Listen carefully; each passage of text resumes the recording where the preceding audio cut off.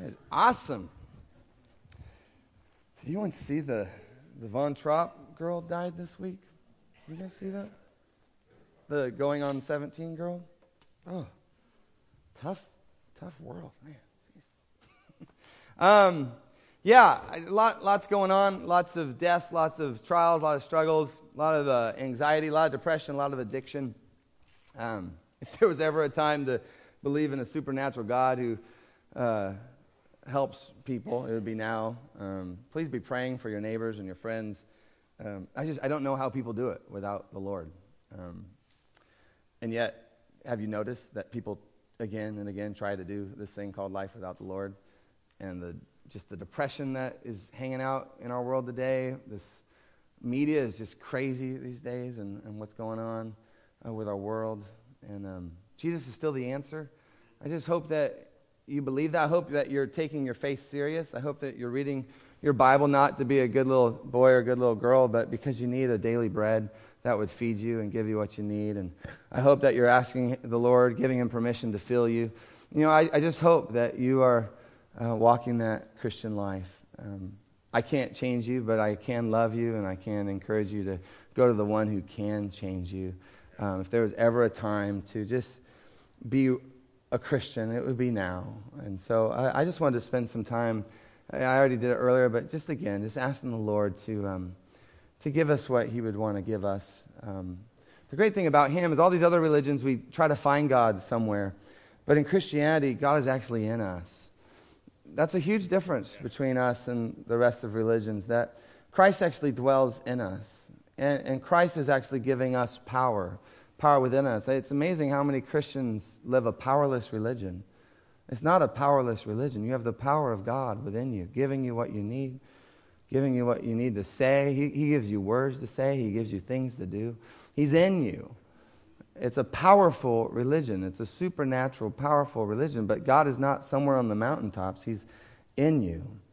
And so, God, we just pray that you give us eyes to see, ears to hear you moving in us and through us.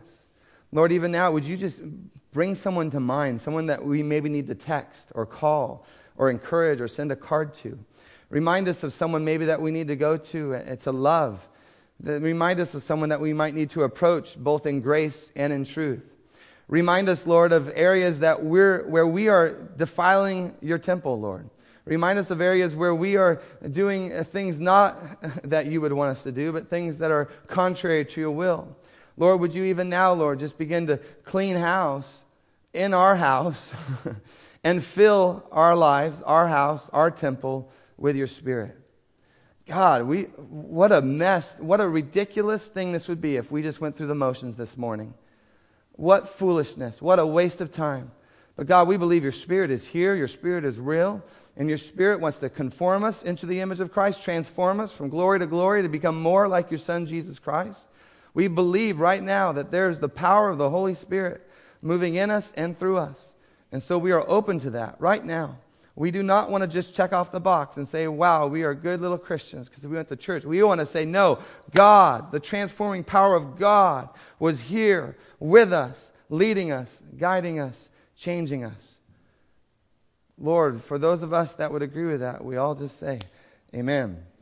Amen. Well, I have adored this series. I kind of want to do this series for the rest of my life. It's just so fun to see what God would want to speak to us through Scripture. And we've called it Twisted, kind of the idea that we've twisted these Scriptures and we're trying to untwist the Scriptures, see what God is really trying to say to us. They're just these misquoted, misunderstood verses in the Bible. To finish our series, it's probably one of the most misquoted Scriptures. And there's this version of the Scripture that we say, if you're a Christian, non-Christian, it doesn't matter. We all say it. It's money is the root of all evil, right? Have you heard that one before? Money is the root of all evil. And that's an incredibly misquoted version of what the Bible actually says. In fact, I'll show you a photo from a restaurant. It says, money is the root of all evil. Cleanse yourself here. Which I think is pretty good, right? Pretty clever. But that's what most people think of this verse, is that money is the root of all evil. First off, I want to show you the actual verse. It's Paul talking to Timothy. We're in 1 Timothy chapter 6. If you have your Bible, actually, I'll be in 1 Timothy chapter 6 most of the time. So go ahead and open up your Bibles there. But this is what he says. 1 Timothy chapter 6. Look at this misquoted verse. Verse 10. Go ahead and say it with me. For the love of money is a root of all kinds of evil. Let's say it one more time. For the love of money is a root of all kinds of evil. Now, if you're like most people, when we read that, we're like, well, I guess I have nothing to worry about, right? Because that's talking about some other rich, greedy person who loves money, but that's not me, right? I don't love money. Well, how do we discern whether we love money or not? The Bible actually helps us out here. Look at what the Bible says. Listen to Solomon. Remember Solomon? He says this in Ecclesiastes chapter 5, verse 10. He says, whoever loves money, say it with me, never has enough. Whoever loves wealth, say it with me, is never satisfied with their income. All right? When you look at that definition of who loves money or who doesn't love money, it's someone who never has enough. Suddenly that can make us all feel a little uncomfortable, I think. Because if I took a poll for you to raise your hands, please don't raise your hand. But if I said, would a little more money make your life a little better? Would a little more money make you happier? You might raise your hand. But whoever loves money is never satisfied with their income. Ouch, right? Ouch. It hits close to home for me. When I was starting out as a pastor 12 years ago, I made this much money. But I remember a colleague of mine, he made this much money. And I thought, oh, if I only made that much money, how happy I would be. And then I got married and I got 3 kids, and guess what? Ta-da! We actually made this much money. But then all of a sudden, mysteriously, that line moved. If we could only make this much money, then we would be finished, we would be set, we would be happy, and we would never need any more. In fact, I want you to ask the question. Again, you don't have to answer this, but if you're honest, the answer might be revealing to about where your heart is, where my heart is in regards to money. The question is this: how much money do you need to be happy? How much money do you need to be satisfied? How much money do you need to feel secure, to be happy, to be satisfied, to feel secure? And virtually everyone I know would always say, well, a little bit more, right? A little bit more. But whoever loves money never has enough. They're never satisfied with their income. And suddenly that verse, this verse about the love of money is the root of all kinds of evil, maybe it hits a little closer to home than some of us first realize. And what I want to do today is the same thing we've done the last few weeks. I want to dive into the context. And I've really enjoyed the last 3 weeks. And if you've been with us, we've talked about understanding the context of the verse, right? You don't want to just pull out a verse out of context, make a life theology around it. You want to look at the verse, who wrote the verse, what comes before and after the verse, who is it being written to, what's the context, what's the theme that the verse is in the middle of. We want to understand the context, the surrounding of what is actually written. So let me give you the context of this verse. Paul is writing to Timothy. We call this a pastoral epistle. You ever heard that phrase, pastoral epistle? You ever heard that before? Maybe if you took a systematic theology class or something like that. He writes a pastoral epistle to Timothy, 2 of them, right? 1 Timothy, 2 Timothy. Does anyone remember who the other one was written to? Starts with a T. Titus, yeah, absolutely.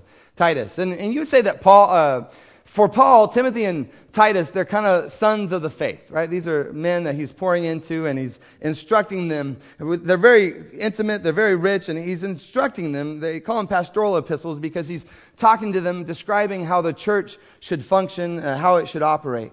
And so we call them these pastoral epistles. And here he is in 1 Timothy chapter 6, and we actually want to start in chapter 6 here, and then we're going to move on down in the context of the chapter. Paul says this. He says, but godliness. Everyone say godliness. Godliness with what? With contentment is great gain. If there's a big theme in this teaching, I would say it's not money. It's actually godliness and contentment. He says, but godliness, so this is the goal, godliness with contentment is great gain. And then he goes on to say, for we brought nothing into the world, and what can we take out of the world? Nothing. Nothing. You brought nothing in, you can bring nothing out. It's kind of easy to understand in our heads, right? Like, we're all pretty rational people. Like, well, of course, Pastor Dan. But have you noticed that our hearts have a harder time receiving that?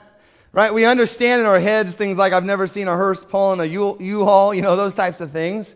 But in our hearts, at least when we look at our actions and how we actually live, I think our hearts have a harder time understanding this. And so Paul's reminding Timothy, he's reminding all of us, hey, you brought nothing into this world and you're going to take nothing out of this world. And then in the next verse, he says something pretty profound. He says, but if we have what? If we have food and clothing, we'll be what? Let's see. He says, if we have food and clothing, we will be, say it with me, content with that. Do you believe that? Could you get your mind wrapped around that? I was thinking about it in my own life. If we have food and clothing and an iPhone, and Netflix. Well, if I have Netflix, then I'm going to have Wi-Fi. No. If we have food and clothing, we will be content with that. He says there's great gain in contentment. One of the things Paul's saying right now is, I would say this, is that those who are richest aren't those who have the most, but those who need the least. I want to say it again. The richest people, they're not those who have the most, but those who need the least. Contentment. In fact, all you have to do is go to another part of the world where they have a lot less than what we have, and suddenly you look around, and this happened to me big time. It will just bother you, because in so many ways, those who have so much less, they seem to have more. Have you ever been there before? Right? It is unnerving, it's disturbing, it's unsettling, because you see these Christians in a developing nation who have dirt floors, no electricity, no hot water, no toilets that work, and these people, they have none of the things that we take for granted. And yet, they have this joy. Isn't it just unsettle your heart? This joy, this peace. They have this life. And I think the Apostle Paul would say, the richest are not those who have the most. The richest would be those who would need the least. They are content with what they have. Listen, discontentment can make a rich person poor. Contentment can make a poor person rich. Paul is saying we brought nothing into the world, we're going to take nothing out of it. We need to recognize that. If we have food, if we have clothing, if we have shelter, if we have those basic needs, we can be content with that. Because godliness with contentment is great gain. Now that could be the end of the message, right? That could change this entire region if we all just grabbed a hold of that. That, okay, godliness with contentment is great gain. That would change this entire region. But I have a little more to say. Verse 9. Those who want to get rich, can anyone say Powerball? You never know. Let's share the pot. All right. Those who want to get rich, they fall into temptation and a trap, and into many foolish and harmful desires that plunge people into ruin and destruction. Then here's our verse 10, in context, for the love of money is a root of all kinds of evil. And then he tells Timothy, some people, eager for money, have wandered from the faith, and they have pierced themselves with many griefs. Again, don't raise your hand, but how many people do you know in your life where that describes them? Absolutely. Right? They've chased it, and as they've chased it and pursued it, they have walked away from God. How many people do you know in your life where they had a money fight with somebody? Where they were friends, but all of a sudden they had a fight about money and they're no longer friends?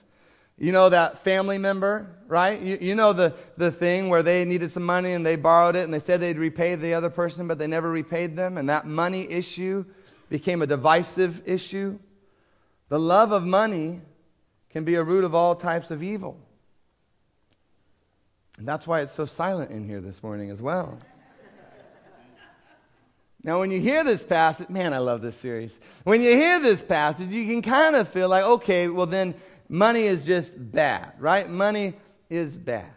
Well, we need to recognize having money is not bad. But here's the kicker. Loving money is more dangerous than you realize. The love of money. In the church world, many of us know this, there's kind of two extremes when you talk about money, right?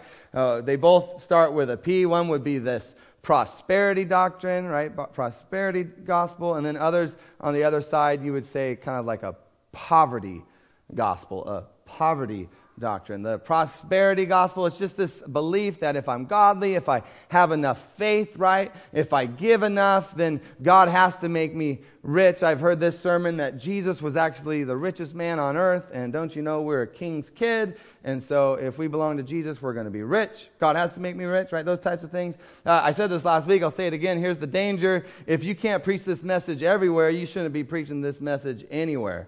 Go try to preach that to Ghana, where 54% of the people in Ghana make less than $2 a day, and tell them that they're going to drive a Cadillac if they just give enough. I'm telling you, that's dangerous and that's abusive. And church, without making this up, that is the exact message I heard when I was in Ghana from a man who had a Cadillac and was manipulating people out of their money. If you give, you can have what I have. But on the other side, there's the poverty gospel, that if you're really righteous, then you're not going to have any money. You're going to be poor. If you really love Jesus, you're not going to have anything. And I remember a man talking to me about that once, just a couple months ago, and I told him, I said, I get what you're saying, but you also need to realize that if there wasn't people who gave money, you and I would not even be having this conversation. I wouldn't be living in Edgewood. But someone supported me enough to be able to preach the gospel of Jesus Christ and be able to have this conversation with you. So it breaks down at some point. But they'll say, you're not supposed to have anything. Well, it's hard because look in the Bible, Old Testament, Deuteronomy chapter 8, it says, remember the Lord your God. He is the one who gave you the ability to what? To produce wealth. I figure if God gave us the ability to produce wealth, that He probably wouldn't say, I want to give you the ability to do something evil. He actually wants to give us the ability to produce wealth. Because, by the way, with wealth, you can help a lot of people.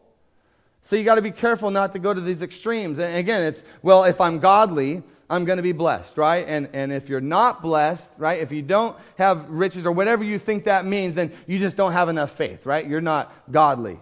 Or this other extreme, if I'm godly, I'm going to be poor. And if I'm not poor, then I'm not godly. These are just way extremes on the pendulum, just misunderstandings of the truth. So let's figure this out, and I think we will. We got to recognize that we really are blessed. And in our blessing, we don't apologize for the blessings of God. We maximize the blessings of God. You might want to write that down. And I get that could make you squirm a little, but I want to explain it. We don't apologize for the blessings of God. We maximize the blessings of God.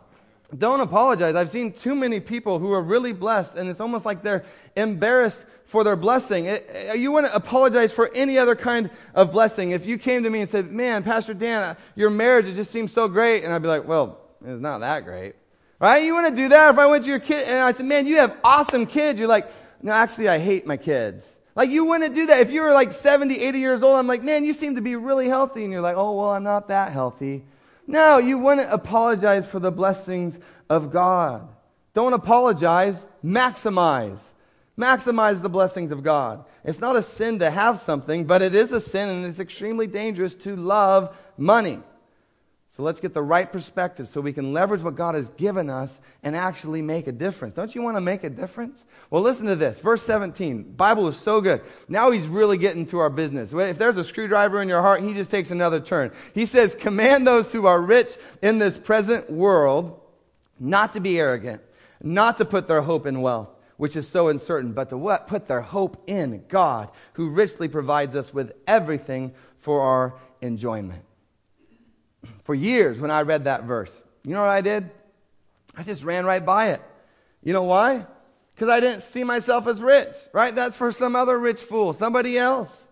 And yet, when you read this in the global context of command those who are rich in this present world, command those who are rich in this present world. I don't know about you, but the average person here has hundreds of dollars worth of electronics in their pocket or their purse right now.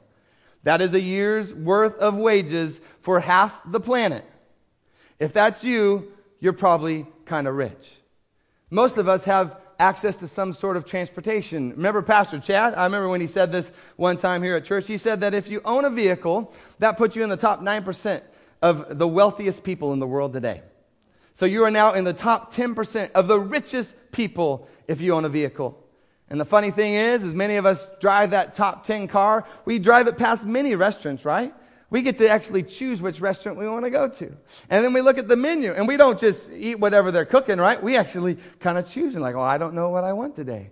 And then we actually have someone else take that menu, take the order to someone else who cooks the food for us, and then someone else actually takes the food and brings it back to us. And then we are the ones who complain and gripe when it takes 11 minutes instead of 10 minutes to get our food. On the thing, by the way, that you couldn't decide what you wanted to eat. But then you go back in your top 10% car and you drive it. Some of you drive it into your car's very own house. We call it a garage. Your car has a house. And then you walk into your climate-controlled place. If it's cold, you turn the heater up. If you're warm, you turn the AC down. And you do this thing in your toilet, and the stuff actually goes away. You don't see it, you don't smell it. It's just gone. You watch a flat screen TV on your on your wall. You stream some movies. When you wake up, some of you walk into a closet, and your closet is 2 stories, meaning you have some clothes on the top and you have some clothes on the bottom. And then you walk all the way along all the clothes. You finger each one, and then you say, "Wow, I don't have what? Anything to wear." I mean, you're rich. I'm rich. We're rich. Right? We're blessed. Don't apologize for it. Maximize it. We're blessed. You didn't deserve this. I didn't deserve this. We were born into this. We could have been born anywhere in this world. But we're rich. And yet there's this underlying emotion and feeling, I need more. Just a little bit more to be happy. But church, discontentment makes rich people poor. Contentment makes anybody rich. We have to understand this. Let's read this verse again. This time we're going to read it as if God was actually speaking to us, speaking to me. Command those who are rich in this present world, so that's us, that's me, command us not to be arrogant, nor to put their hope in wealth, which is so uncertain, but to put our hope, where do we put our hope? In God. Not in wealth, but in God. Not in money, but in God. Not in this world, but in eternity. To put their hope not in wealth, but in God, who richly provides us with everything for our enjoyment. Command them not to put their hope in wealth, but put their hope in God. Why do we tend to put our hope in wealth? Why, when I ask you if a little bit more would make life easier or better, without reservation, we'd say, well, of course a little bit more would help. Here's why. Money promises that which only God can provide. Money promises what only God can provide. You cannot serve both God and money. What does money promise? Money promises if you have enough, you'll be happy.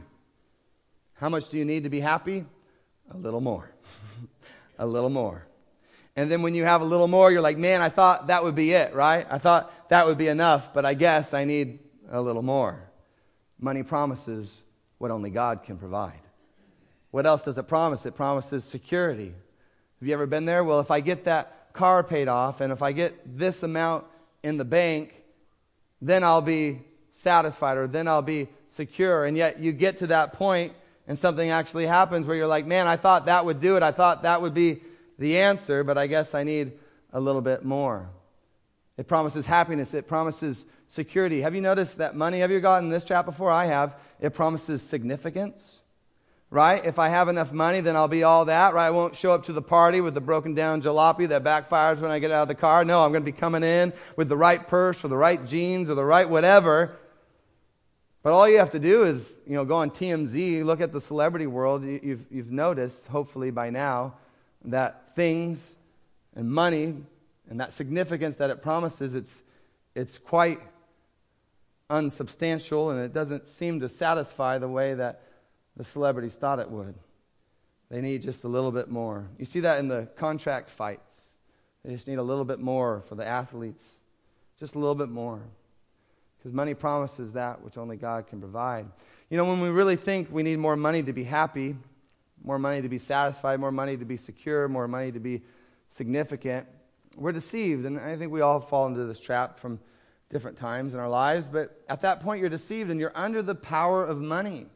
You're under the influence of money. But money will not meet your deepest needs. It sounds like a bumper sticker, but it's true. I just talked about it earlier. You know who will meet your deepest needs? Jesus will meet your deepest needs. Money will not meet your deepest needs. Jesus will meet your deepest needs. More money is not going to keep your kids off drugs.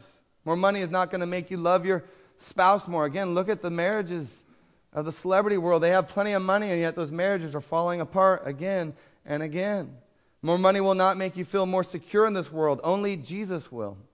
And here's the crazy thing. When you don't have a lot of Jesus, money sure looks really good. But when you have a lot of Jesus, when you got Jesus, it's amazing what happens. You can be content. Now, this is not a pipe dream, church. This is not some fantasy. This is who you are right now. This is your right as someone who has Jesus. In Jesus, you can be content with what you have. Because godliness with contentment is great gain. Do you believe that, church? I believe that. I wrestled through it, right? I struggled through it a little bit. But godliness with contentment is great gain. And I'm here to warn some of you right now. Some of you are searching for something that will never satisfy. You will never, ever, ever, ever, ever have enough. What you need is more of Jesus. More of His grace, more of His peace, more of His assurance, more of His presence, more of His power in your life, more of His love. He's the bread of life. He's the living water. He's your rock. He's the assurance. He is everything. Jacob said this the other day. I love it. Jesus plus nothing equals everything. And suddenly when you have more of Him, then you're not craving everything else. And the crazy thing is, sometimes when you have more of Him, He actually starts giving you more of everything else. And suddenly you recognize that everything else, it isn't just for me, that I can enjoy it, I can be blessed by it, but since it came from Him, then I can use it to be a blessing in this world. See, I may have it, but it doesn't have me. I may have it, but it doesn't have me. I may have it, but I don't love it. I may have it, but I don't have to have it, because the only thing I have to have is Jesus. The assurance that comes with Jesus, the life that comes with Jesus, the forgiveness of sins that comes with Jesus, that I am now a child of the living God. That's what I have to have. And some of you, one day you're going to get this. And when you get it, you're going to be set free. You're going to be free. I'm telling you, you will be set free. You will be free. And you're going to see it's not wrong to have, but it's not wrong to be blessed, but it is surely wrong to love it. And when you're free from the love of money, you're going to begin to recognize that all of this, it isn't just for you. You are blessed, you're rich, but your blessing can be used to make such a powerful difference in this world. There's a command here for you, a command here for me. Paul says it in verse 18. He says, command those who are rich. Command them to what? It says, command them to do good. Command them to be rich in good deeds. Isn't that good? He's actually talking to us right now. Command them to do good, to be rich in good deeds, and to be generous, and to what? Be willing to share. He says, do good. Be rich in good deeds. Be generous. Be willing to share. Rich people do good. Come on. Be rich in good deeds. Come on. Be generous. Be willing to share. He says, in this way, they lay up for themselves treasures as a firm foundation for the coming age, security, so that they may take hold of what? Take hold of the life that is truly life. Hallelujah. The life that is truly life. The life that you've been searching for, the life that you cannot find in material things, in things that will never, ever satisfy. You can find them in God. He says, command them to do good, to be rich in good deeds, to be generous, willing to share, to find the life that is really, truly life. Again, are you good with that? Is that good? Can we do that? I believe we can. Let me tell you my own story in this. It's kind of a painful story. It's not all pretty, but this is kind of what I do. I tell you about my life. But most of my life, I've kind of walked through this lens of, I've said it before, but the if-only Christian, right? If only I had this, if only I had that. Just an if-only mentality. And because of this, giving, it wasn't really a strength of mine. And yet I'm a Christian, and so as a Christian, the Lord would be tugging on my heart, speaking to me, calling me, trust me, Dan, trust me. And I had my moments. I remember 2 different times in college, I completely emptied out my bank account. I'm not recommending that you do that, but I just heard the Lord speaking to me, and so I gave everything I had 2 different times. Those were 2 of the most freeing, amazing encounters I've ever had with God. But those were temporary moments of generosity. It definitely was not a lifestyle for me. So I struggle with giving, and then I get married. So I bring that mentality and that lifestyle into my marriage. And every tithe, every dollar that I gave, I'm telling you, church, it was painful. Painful. You know why? Because I loved money. You know why? Because I trusted in money. And I'll never forget, was it like 9 years ago, we get our end of the year giving statement, and it was so low. And I'm like, are you kidding me? Like, our bookkeeper must have made a terrible mistake. And so I go over to the bookkeeper, tell her, how's it this low? And she double checks. It was right, church. It was right. I was so embarrassed. I was so convicted. I had this love of money, and it had affected me deeper than I could have ever really understood or realized. And so Mary and I, we asked for help in this area of giving. And so my boss, he set us up with a pastor. It changed our life. He committed to meet with us once a week for an entire year to go through Financial Peace University. Have you heard of Financial Peace University? Next time we do Financial Peace University, sign up, do it. It's an amazing thing. And he just began to work with us to help us trust in the Lord again in this area of finances. And it was a process, it was a journey, but we began to give like never before. And Mary would agree it was one of the most exciting, one of the best seasons of our life. See, the tithe, it became one of the most effective tools for our spiritual growth, because every time that God would give us something, what would we do? We'd give Him something back.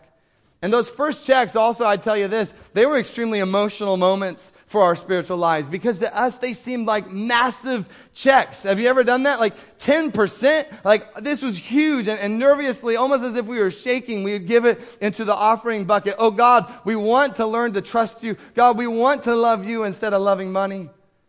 But I'm telling you, it was truly an emotional, almost a physical experience for us, because it was unknown territory in trusting God.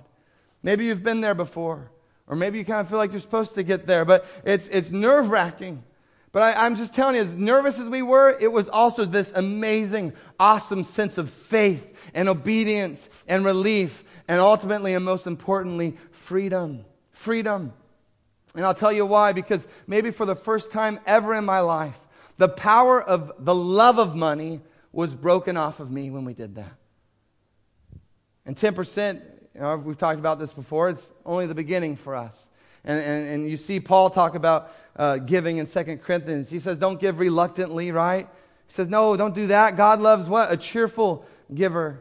And cheerful giving often is a lot more than 10%. I remember my dad telling me, he goes, well, how much do you need to make before you give 20%? I said, well, I don't know. He goes, well, figure it out. I love that.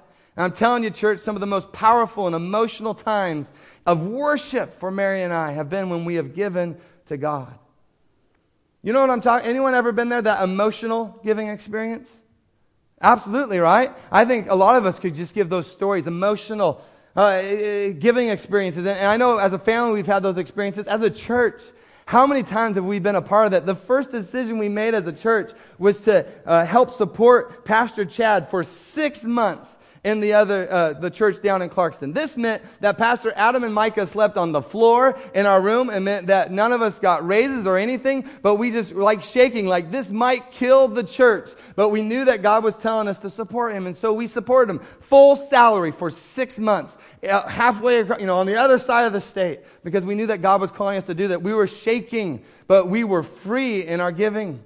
It was an emotional experience. I think about sending missionaries throughout the world. Anyone get the report from Tamara and Ryan lately? I mean, they're over in Papua New Guinea, going all over, doing their thing. I think about Emily going to Niger. I think about Jacob next Monday going to Ghana. The powerful things we've been able to do. As a church, we've been able to help people with their house payments. We help people with utility bills. We dropped off backpacks at Discovery School just a couple of weeks ago. We recently helped relocate a family from here to Iowa. We helped a family get to Iowa. How cool is that? We actually sponsor a faith-based counselor so that you can get free counseling, Bible-based counseling. We help different organizations who feed the homeless. We help an organization that provides job skills training. We give bus passes to people who are walking on the street. We give gas cards to those who need gas. We give food to those who need food. We give towards an orphanage and a prenatal clinic halfway around the world. These are faith-filled, emotional experience of giving, and we're seeing the results of what God can accomplish through rich people when they recognize that it's not all about them.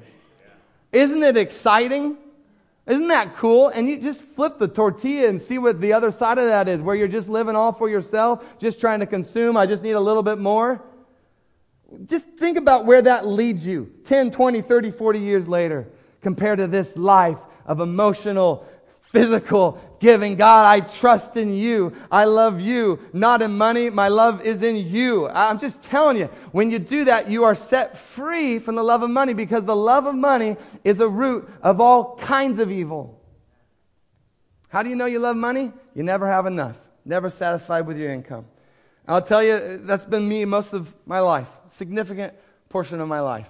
The tithe helped break me free from that. Generosity helped break me free from that. But still in my flesh, I wake up all the time in my flesh. I wish it wasn't that way, but I wake up all the time like, I am grumpy, I am discouraged, I am depressed. That's why I read the Bible every day, church, because I need help. You ever woken up just like full of fear, full of anxiety? I'll wake up sometimes and like, man, if only I had. That will just rise up. And you know what I do when that rises up? I'm telling you, no. One, I say, devil, you got to get out of here. But two, God, I trust in you. I put my trust in you. Physically, I put my trust in you. You know the best way I can put my trust in God? In that moment, be generous. Have you noticed that? Isn't that a powerful experience? In that moment, where you're like, man, I'm a human being. I actually have real emotions. I'm actually kind of nervous and fearful. But you know what I'm going to do? I'm going to choose God. I'm going to choose to give to God. No, God, I trust in you. I love you, God. My faith is in you, God. And it's emotional. It's okay for it to be emotional, church. Because what you're saying is, I trust God. You're reminding yourself, you know what? My contentment, it is found in God. My satisfaction, it is found in God. My security, right? I'm trying not to look at anyone because I don't want you to think I'm talking about you. But your security is in you, God. And when you start living this way, it's like you can just get yourself into the scripture of Paul talking to Timothy. Command those rich people. Command Pastor Dan. Hey, don't put your hope in money, which is so uncertain. No, you put your hope in God, who richly provides us with everything for our enjoyment. Tell those rich people, tell Pastor Dan, do good. Do good, Pastor Dan. Do good, church member. Do good. Be rich in good deeds. Be generous. Be willing to share. Because you know what? Then, and only then, you're going to take hold of life that is truly life. Church, I hope that we can grab the reins of life that is truly life. Grab a hold of the freedom that is found in this area when money loses its grip on your life and you begin to move from loving money to loving God. And as you begin to move away from loving money and loving God, you'll begin to see God move in you and through you like never before. And I believe that for us as a church, that God, as we just continue to experience this freedom in the area of money, we're going to see God do things that are beyond our comprehension in us and through us. Father, thank you for you. I just thank you for these scriptures. They are so rich in truth, so rich in power. Help us, God. Help us. Help this room, Lord. Help this church, this group of people we call LifeSpring Church. Help us to get this right. As we pray, I know many of you, as I've been speaking, your heart has just been opening up. That you're allowing this truth to sink in. And I love this because as you're allowing this truth to sink in, you're leaving this place different. And if that's you, if you're recognizing that you truly are blessed and you want to be even more generous than you already are and you want to make a difference in this world, if that's you, I want to pray for you. If that's you, would you just raise your hand so I know who I'm praying for? I expect it to be everyone. Amen. Absolutely. Absolutely. God, I pray right now in this moment that you would cause everyone to look for opportunities to be generous. God, for those who are Jesus followers, I thank you on this day that some of them for the first time, they're going to take the step of faith and worship to give back to you, God. And it's going to be a freeing moment. And we're going to recognize in this moment that everything comes from you, God. And as an act of worship and obedience, in joy and generosity, we're going to give back to you. We thank you, God, for the opportunity to do that. But God, we also don't want to stop there. God, I pray that you give us new eyes just to see the opportunities all around us. That as rich people, we're not going to put our hope in wealth, but God, we're going to put our hope in you. God, because you have blessed us richly, we're going to do good. We're going to do good. We're going to do good in deeds. We're going to be generous. We're going to be willing to share. God, you have blessed us with so very much. May we just feel the divine responsibility that you have blessed us and remind us that it's not all for us. Just in our selfishness and our pride, Lord, that humility could reign in this place. That God, you have given us a responsibility that to whom much has been given, much is required. And God, in no way do we deserve this, but God, you have blessed us, and we declare right now, we will be a blessing to others. I am not going to die with a U-Haul.